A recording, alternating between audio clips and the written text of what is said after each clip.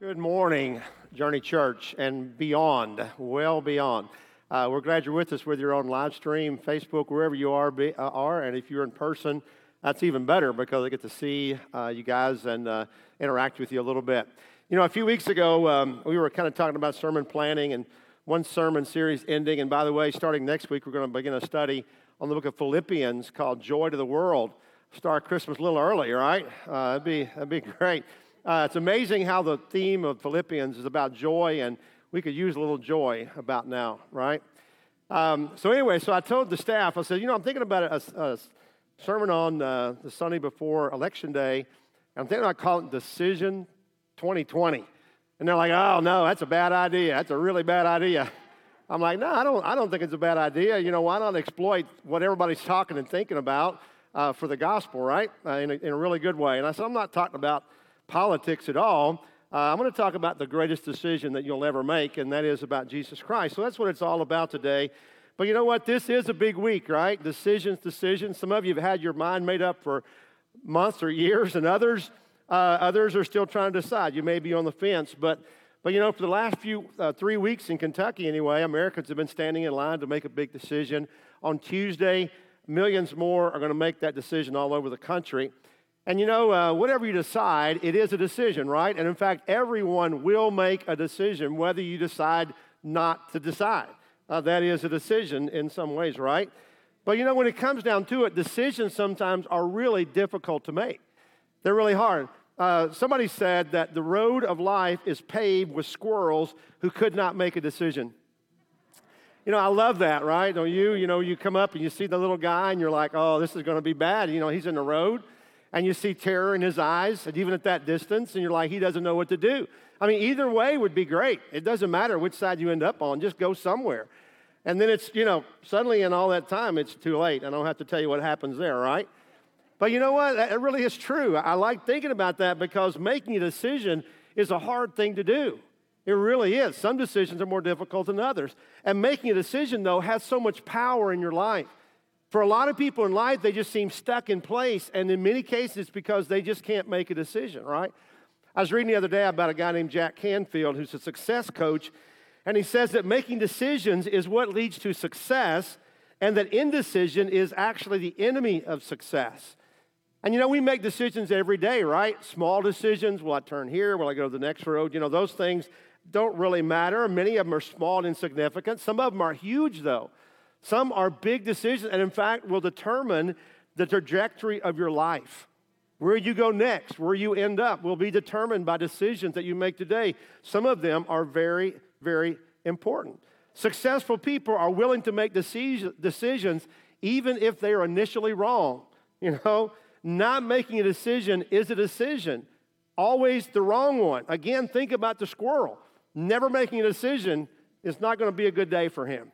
So the inability to make a decision will leave you frozen in place so that you have to push past your doubt and your fear of decision making. Canfield offers this advice about making decisions. He said, get all the information that you need and then decide quickly. Ask yourself, is this something that I want or need? Is this something that I can commit to? And then when you make the decision, the confidence that you may be missing will follow after that. And then once you make a decision, fully commit to that decision, start following through. Do 5 things a day that will move you closer to that goal that you decided for. Get an accountability partner that will help keep you on track, and revisit and revisualize your goal daily. Now that's just great advice. So if you're stuck right now about life choice, about any issue, you might think about how to make decisions like that. And that's a great decision for every issue of life. But let me tell you about today, we're going to talk about the most important decision that you will ever make. And that is, what will I do with Jesus? Not just today, but for the rest of my life. And we're going to give you the information that you need, which you need to collect data and information before you make a decision. We're going to give you the information and then challenge you to make the decision, make it quickly. The confidence that you long or maybe do not have right now will come once you make that decision for Christ. Now, I realize that this may not be the burning question on every person's heart. It may not be the greatest decision that the world thinks we have today, but it should be. It really should be. Because when all the politics are gone, when all of our possessions are gone, when all of money, when all of school, when sports, everything else that seems so important today, when all those things are gone, Jesus will be the only thing that matters. And the decision that we make for Christ will be the only decision that will ever count. So I want you to think about that, because this life is not going to be forever. This world is not forever. The decision you make for Christ is the greatest and most important that you will ever make. Now, I love how Jesus talked about that, and I love some of the personal analogies and the word pictures that Jesus used. We're going to be looking at a couple of those today, because Jesus used several analogies to discuss or illustrate this illustration in his Gospels, and none is more graphic than the one we see in Matthew chapter 7. I've always loved this imagery that Jesus had. Now, Matthew chapter 7 is part of what we call the Sermon on the Mount, and Jesus kind of wrapping up this message that he'd given to them. He's been talking about what it means to be a follower of Christ, what it means to be a part of God's kingdom, and he clearly states that a follower of Christ means that we have to make a decision, that will separate us from the rest of the world, because most of the world, I hope you know, is not following Jesus. But here's what he says in Matthew chapter 7, verse 13 and 14. Enter the narrow gate, for wide is the gate, and broad is the road that leads to destruction, and many enter through it, but small is the gate, and narrow the road that leads to life, and only a few will find it. You know, I love that passage because I'm kind of infatuated with the whole idea of life being a journey. In fact, a few years ago, when we decided to change the name of our church, it was kind of long and unwieldy and confusing. I said, let's make it Journey Church. Let's just be clear that life is a journey. That's what we're here. Life is a journey. It has a clear beginning, and it also has a clear end, which is what most journeys are like. And you know what? It's how we live our life here during this time that really matters, and the decisions that we make in the course of our life, they're going to determine where we end up. That's pretty simple. It's pretty obvious, right? So Jesus said in the scripture that life is a journey, and there are choices, two options that people have. There are two gates, there are two roads, there are two destinies, and there are two groups of people. And he says, first of all, that one of the gates is wide, so wide that everybody enters it originally. This is the path of life, if you will. Everybody's on the wide path, and it leads to this wide road that goes to destruction, Jesus said. But it's interesting how he describes that road. He says that road is easy to navigate. That road doesn't really take any effort, and everybody seems to be on it because everybody is. If you want to join the crowd, just get on this road because that's where everybody's going, right? In fact, this wide road accommodates everything and anything that we want in life. We can do anything, be anything that we want, live any way that we want to. It accommodates all of our baggage, all of our possessions, everything else. And again, there are lots of people on the road because it's so wide. But it's not crowded. It's not crowded because it's so accommodating. And again, this is the natural state of mankind. Every one of us are on the wide road to begin with. But here's the problem. Jesus said it leads to destruction. It leads to hell. So the course of all mankind without a decision is going to lead to hell and destruction. That's what Jesus said. But he said, on the other hand, there is another gate, and this gate is narrow, and it leads to a road that is narrow and a road that is difficult to travel. In other words, we're getting off the interstate, and we're getting onto a little country road, maybe gravel, maybe dirt. It's going to be a little more difficult to find and a little more difficult and challenging to travel. But here's the thing. This road leads to a better place. It will lead to eternal life. Now, here's the thing. You won't find it by following the crowd. It is basically a detour that you intentionally choose. It doesn't seem to make sense to a lot of people why you would take this narrow gate and this small road to go somewhere that everybody else is not going. Unfortunately, Jesus said that few will ever find or choose it. You will not be following the crowd. You know, when I was in high school, which granted is several years ago, but I had a teacher there. His name was Richard Downs. And Richard Downs was our typing teacher. Now, I was in a small school. I had 78 students in my graduating class. So it was a small school in Spencer County. And there was one typing class. So if you were going to take typing, it was going to be this guy. Now, typing in that day was not keyboarding. It wasn't computer. It was typing because we had a machine and it was still manual. So you typed, and then you slung the carriage, and you typed some more. And I know it doesn't make sense, but that's how it used to be done, youngins, back in the day. And so we would go in, and we would start typing. Now, Mr. Downs was the hardest teacher in the school. I mean, he loved his reputation. He was a difficult guy. There's just no doubt about it. He was not really a nice guy most of the time. He was really tough, and nobody wanted to take him. But if you want to take typing, you had to, So it was the only way through. So I took typing, and so we would go in every day. We would start typing. The rule was when the bell rang, you start typing, and you keep typing until he tells you to stop. And so sometime it would be like a couple minutes, and he'd come in, and we get rolling. Sometimes he never wouldn't come in. Now, sometimes he would come in and never say a word, and so we would type solid for an hour. Just keep typing, just keep on typing. You didn't even know what to type. Just type something the whole time. Just keep on typing. And but when he did stop us, he sometimes would instruct us in typing, but he oftentimes would instruct us in life. And he had a soapbox that he climbed on almost every time he talked about it. And the soapbox was, don't be like everybody else. And he just drove that point home. And I won't tell you how he did it because he was very crude in the way he did it. But that was his point. Don't be like everybody else in the world. And you know what? I survived that class. I didn't type for probably 20 years after that to recover. But then computers came along, and suddenly I started typing again. And maybe I owe some of it to him. I don't know. But I do remember one thing, that you don't need to be like everybody else. It's the biggest challenge that we try to teach our kids, peer pressure. You don't have to be like everybody else. You don't want to be. Everybody else is usually wrong, right? The majority is usually wrong, so try to be different, be unique. It takes no effort. It takes no intention to travel the broad road, but it takes an intentional decision to enter the narrow gate. And here's what Jesus is saying here, honestly, is that most people are on the road to destruction. And today, seemingly, most people have that teaching backward because basically people would say that many are traveling, Jesus is saying that many are traveling the wide road to destruction and few will change it. But today, many claim that most people are going to go to heaven and few are going to go to hell. And you probably know who those people are. Hitler would be at the top of the list of the ones who will be in hell, right? But in most people's minds, it's a very small list of people who will go to hell. Almost everybody's going to heaven. Jesus said that's not true. It's the opposite.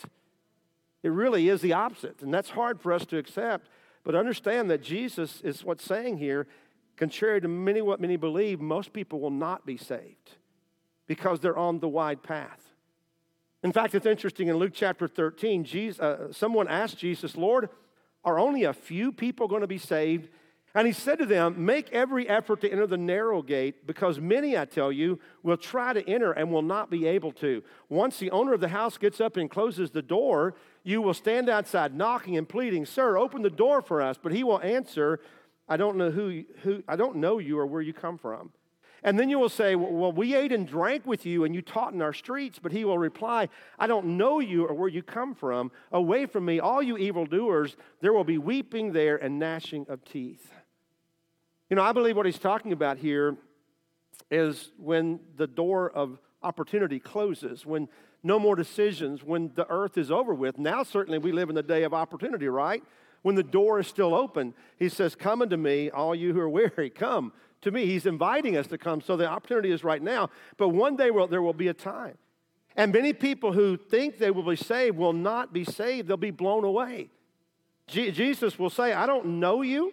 We don't have a relationship. I invited you, but you never responded. You never came in when I invited you, and now, unfortunately, you got to go away from me.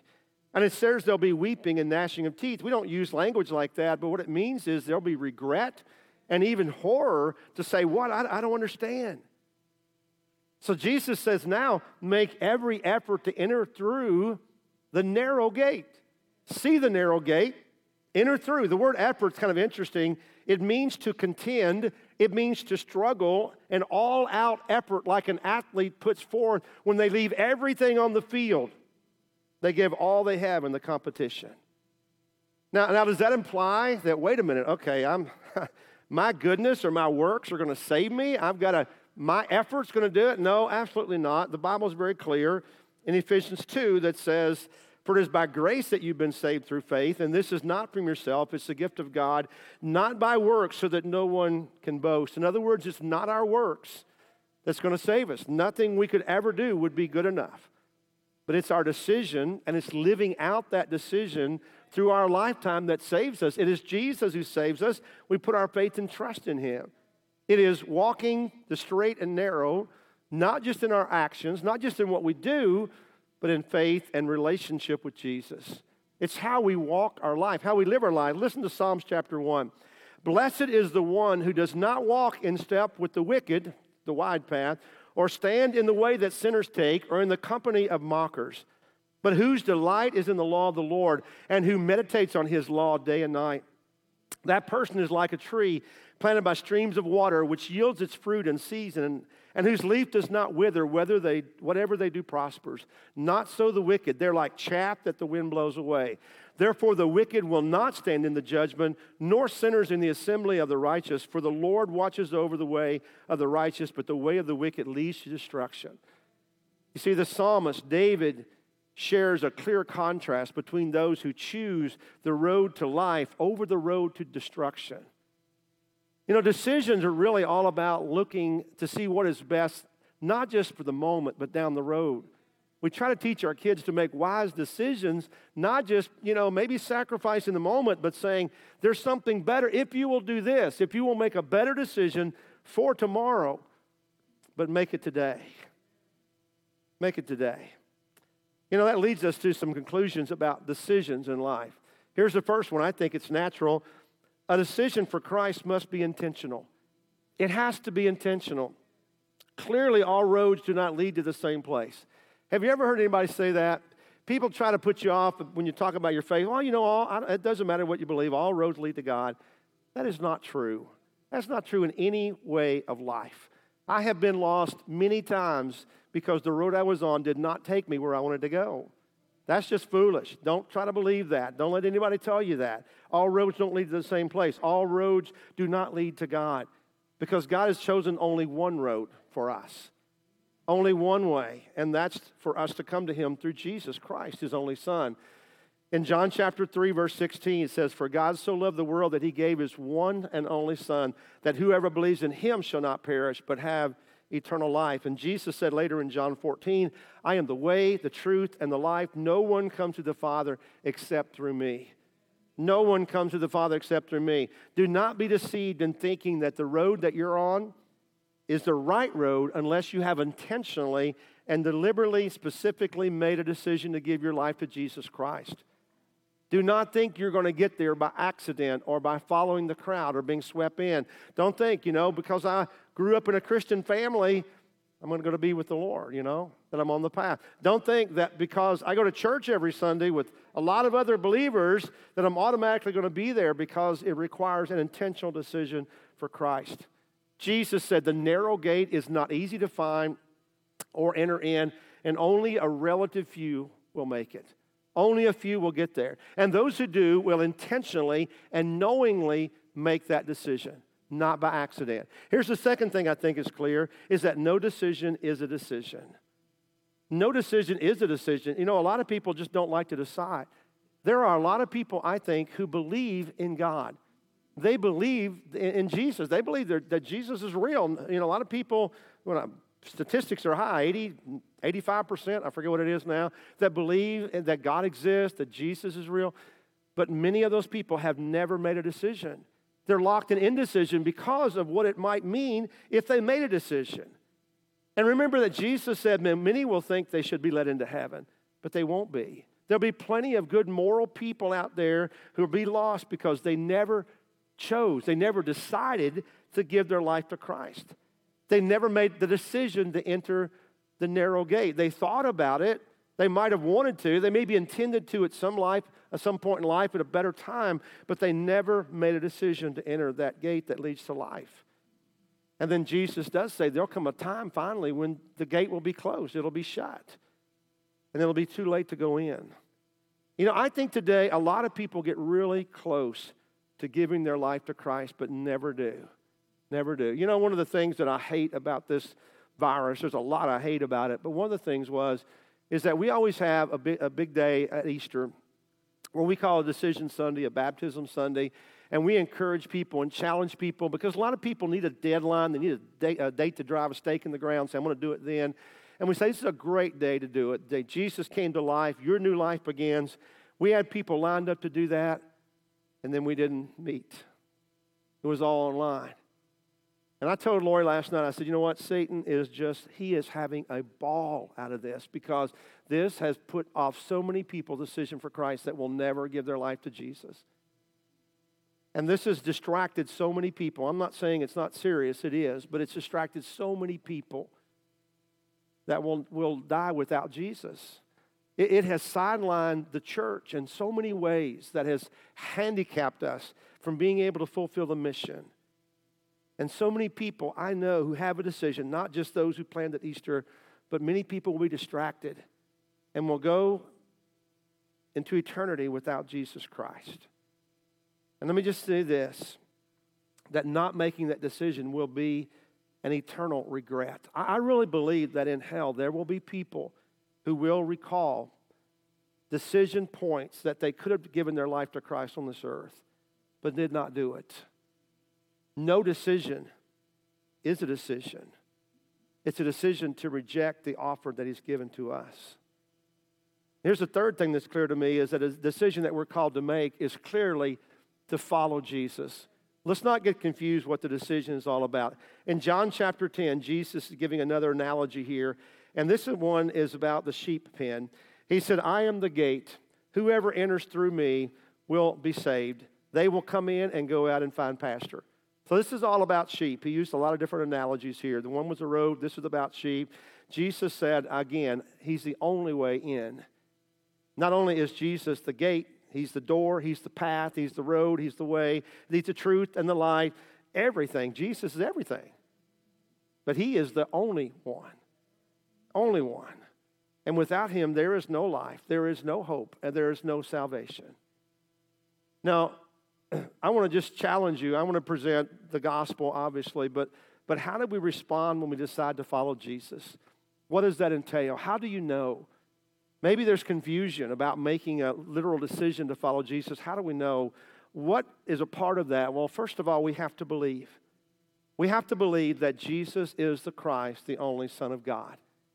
You don't have to know the whole Bible. You don't have to know everything in the Bible. You don't have to understand everything in the Bible. In the Bible, when Jesus was presented, He didn't give them the whole background of the Old Testament, the New Testament, and all the gospel. He just told them about Jesus, about the way to salvation. You don't have to understand everything. You just have to know and believe that Jesus is the Christ, the Son of the living God. And then you learn going forward. Secondly, you have to be willing to repent of your sin. When you come to know who Jesus is, you come to see the imperfection of your own life and your own failures. The light reveals the darkness in us. And we have to believe strongly enough that Jesus is the Son of God and that He can save us and that we need to change. So we need to repent of our past, acknowledge that we are sinners and that we are lost without the saving power of Jesus Christ. We have to acknowledge that we're on the wrong road and we repent. You know, the word repent means to turn around. So in our first analogy, it means to get off the wide road, turn around and get on the narrow road. It means to change direction in your life and choose to enter the narrow gate that leads to eternal life in Christ. It means also that we confess, that we verbally state that we believe that Jesus is the Son of God and that we accept Him as our Lord and Savior. People mess up the idea of confess, not that you have to tell somebody every sin you ever did. That's not, you tell that to God and He forgives you. You confess who Jesus is. You acknowledge who He is. Jesus said, if you'll confess me before men, I'll confess you before my Father in heaven. So that's a pretty good trait, to be honest with you. And so we want to confess who Jesus is. Verbally do that. And then He tells us we are to be baptized. To be baptized for the forgiveness of our sins and for the gift of the Holy Spirit. You know, baptism is beautiful. Jesus modeled baptism, not for the same reason. He had no sin, but He modeled that for us. Baptism is symbolic of the death, the burial, and resurrection of Jesus. And a little bit later in our service, you're going to see a baptism of someone who dies to self, is buried with Christ, and raised again. That's the beauty of baptism. And if you have not done that, then you need to decide today to do so. And here's a great thing, guys. We are prepared for that. We are prepared for that. In the Bible, when people heard the gospel and decided to follow Jesus, they were baptized that same day, that very hour, it says, immediately. And we're ready to do that. And so we're going to offer you the opportunity if you have never been baptized. Maybe you gave your life to Christ at some point, but you've never been obedient in baptism. We're going to do that. We're willing to do that this morning. We have towels, we have clothes, we have everything you need to be able to do that because we want this to be your day of decision. And then once you've decided and acted, stay the course. Stay the course. You know, many people have made decisions in the past to follow Christ that they have since neglected to follow through with.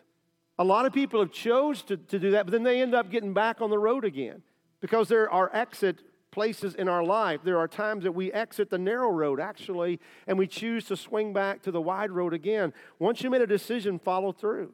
Maybe that's you in your life. Maybe that's you. Jesus said this, no one who puts a hand to the plow and looks back is fit for service in the kingdom of God.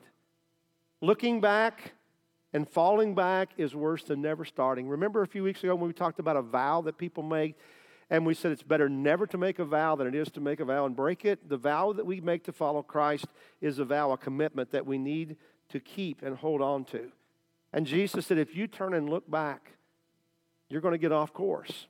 You know, I always think about this because in my earlier life, when I was raised on a farm, and sometime we would start plowing a field, and when you plow, even with the tractor, I don't know about horses, that was before my day, but with a tractor anyway, you pick out of something in the middle of the field. The best thing is to divide the field in half, and you start in the middle, and you pick that point out and you go straight to it. If you turn around and see how you've done, you just got off course. I don't care how hard you try. You just got off course. And when you look back, you'll see a crook in your furrow, right? Some of you know that. That's what Jesus says. When you turn around and look back, you're off course. Do not look back. Do not fall back. Do not long for the past. There's no looking back when it comes to your decision to follow Christ.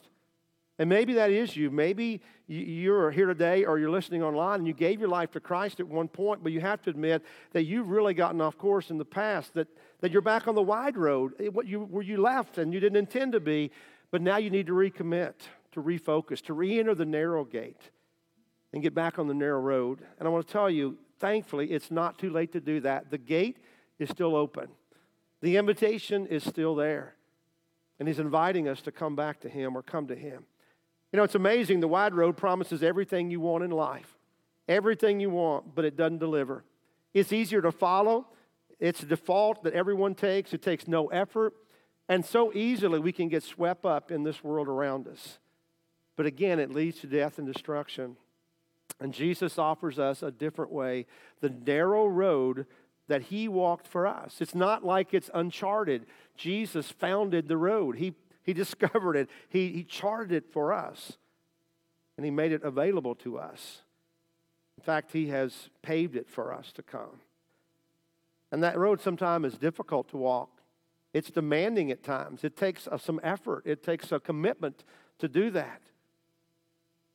But here's the great thing. You don't have to walk it alone. That Jesus will walk with you side by side. In fact, He will carry your burden for you. Just lay it on Him. Lay all of your burdens and anxiety of life, the things you weren't doing so great with anyway, lay them on Him. Jesus said in Matthew 11, come to me, all you who are weary and burdened, and I'll give you rest. You take my yoke upon you and learn from me, for I'm gentle and humble in heart. You'll find rest for your souls. For my yoke is easy and my burden is light. In other words, let's walk together.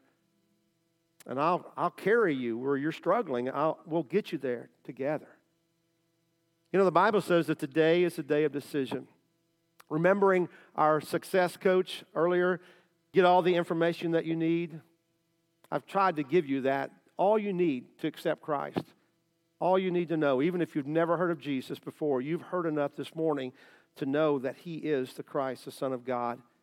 Know that He is perfect, that He invites you to come to Him. Second element, is it something you need? Yes. Is it something worth committed to? Yes. And He said, decide quickly, because the longer you put a decision off, the less likely you are to make it. You ever think about that? The longer you put a decision off, even if you know you should, the less likely you are to make it. If you have doubts, make the decision you know you should make. Confidence will follow that. And you'll realize it was the best thing you ever did. When you decide, fully commit. Live out your decision daily. Get accountability, other people who are on the journey alongside of you. And that's the body of Christ, the fellowship of believers. And here's the thing, come just as you are. Just like you are. You know, I've talked to people who say, you know, one day I'm going to give my life to Christ. When I get rid of this habit, when I do this, when I get that, it's never going to happen, guys. You know, it's never going to happen. Come as you are. And that's our invitation to you today. Whoever you may be, whatever your decision may be, to give your life to Christ, to follow up on a decision that you've made in the past, to be baptized. Maybe is to come back to the Lord, someone to pray with you. We're going to invite you to come up, and here's how we're going to do it. It's a little bit awkward sometime with just the flow of our service, but I'm going to ask Tony, if he would, to come up in just a few moments after our prayer of decision. And then we're going to go into our communion time. But Tony's going to be available over here for anyone who want to talk to him at that point. And we're going to go through our communion, and then I'll step over to the other side, and we're going to be up here for the remainder of the service for you to come. Now, I know it's awkward sometimes, and it's hard for people to come forward, but let me just say, most people in the room have given their life to Christ. They've done this at some point. It's the most natural, compelling thing in the world to respond to an invitation, to make a decision. The first step is always the hardest, but it's the rewarding one when you say, yes, I'm following through. I'm doing that. If you're at home this morning, I believe the Holy Spirit can work on our heart no matter where we are. If you're at home and you believe that God is calling you and you need to respond, I want to encourage you to contact me. To contact me, you can do it online. You can call, like my number's on the website. You can do it through Facebook. There's any number of ways to do that. But contact me. You need to follow up if you're making a decision for Christ. In the Bible, when someone gave their life to Christ, it was always in the presence of another person who would hear their confession and who would baptize them. And so it's not just enough to say, I believe, I'm good at home. No, you need to follow up with a confession and to be baptized. So that's our decision challenge for you this morning, our invitation, and we're going to be available if you want to come and to share with us. We are going to be having a baptism, so you will not be the only person who has been baptized this morning for sure if you know you need to be baptized, and we are prepared to do that. So I'm going to ask if you would just to bow with me. Heavenly Father, we come today, and Lord, we are faced with the biggest decision of our life, hands down. And it has nothing to do with how we vote or what we choose to do with the rest of our life and career or who we're going to marry or anything else. It comes down to what are we going to do with Jesus.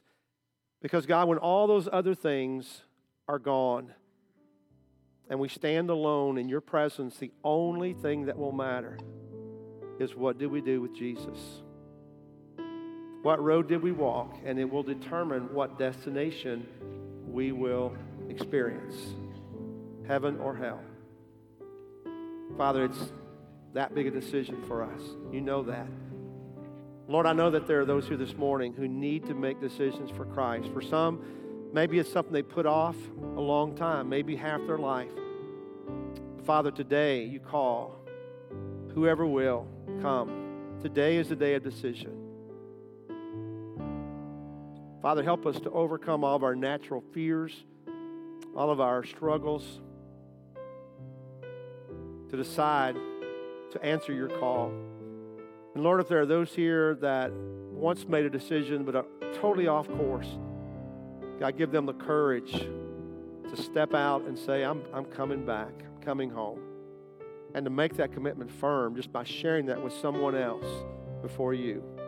Lord, we love you, we worship you. We call for people to respond to your invitation. I pray in Christ's name. Amen.